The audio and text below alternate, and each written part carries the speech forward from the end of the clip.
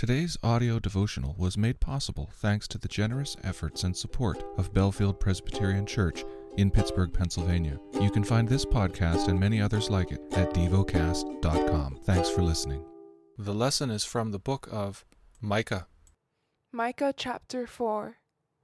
It shall come to pass in the latter days that the mountain of the house of the Lord shall be established as the highest of the mountains, and it shall be lifted up above the hills, and people shall flow to it, and many nations shall come and say, Come, let us go up to the mountain of the Lord, to the house of the God of Jacob, that he may teach us his ways, and that we may walk in his paths. For out of Zion shall go forth the law, and the word of the Lord from Jerusalem. He shall judge between many peoples, and shall decide disputes for strong nations far away. And they shall beat their swords into plowshares, and their spears into pruning hooks.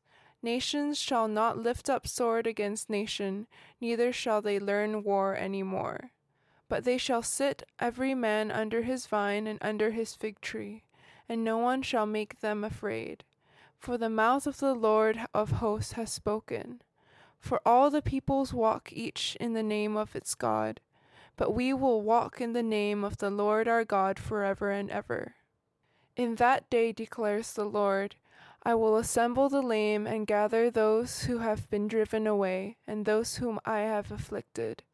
And the lame I will make the remnant, and those who were cast off a strong nation. And the Lord will reign over them in Mount Zion from this time forth and forevermore. And you, O tower of the flock, hill of the daughter of Zion, to you shall it come. The former dominion shall come, kingship for the daughter of Jerusalem.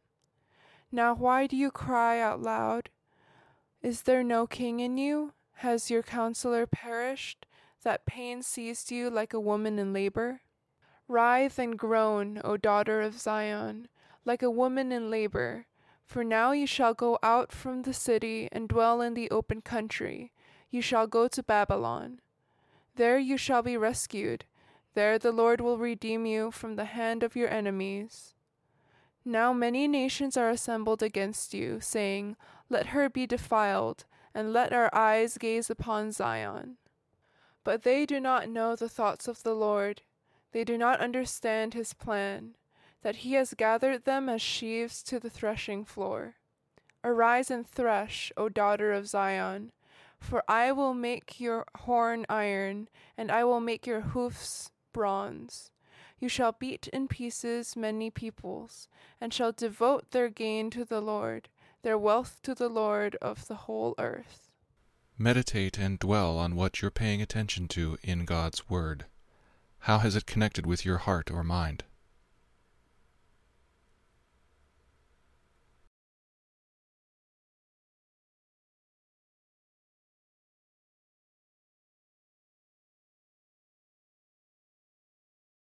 Pray to God freely about what has moved you today.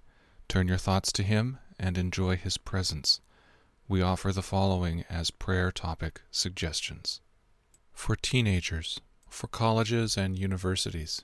Thank you for listening to Devocast.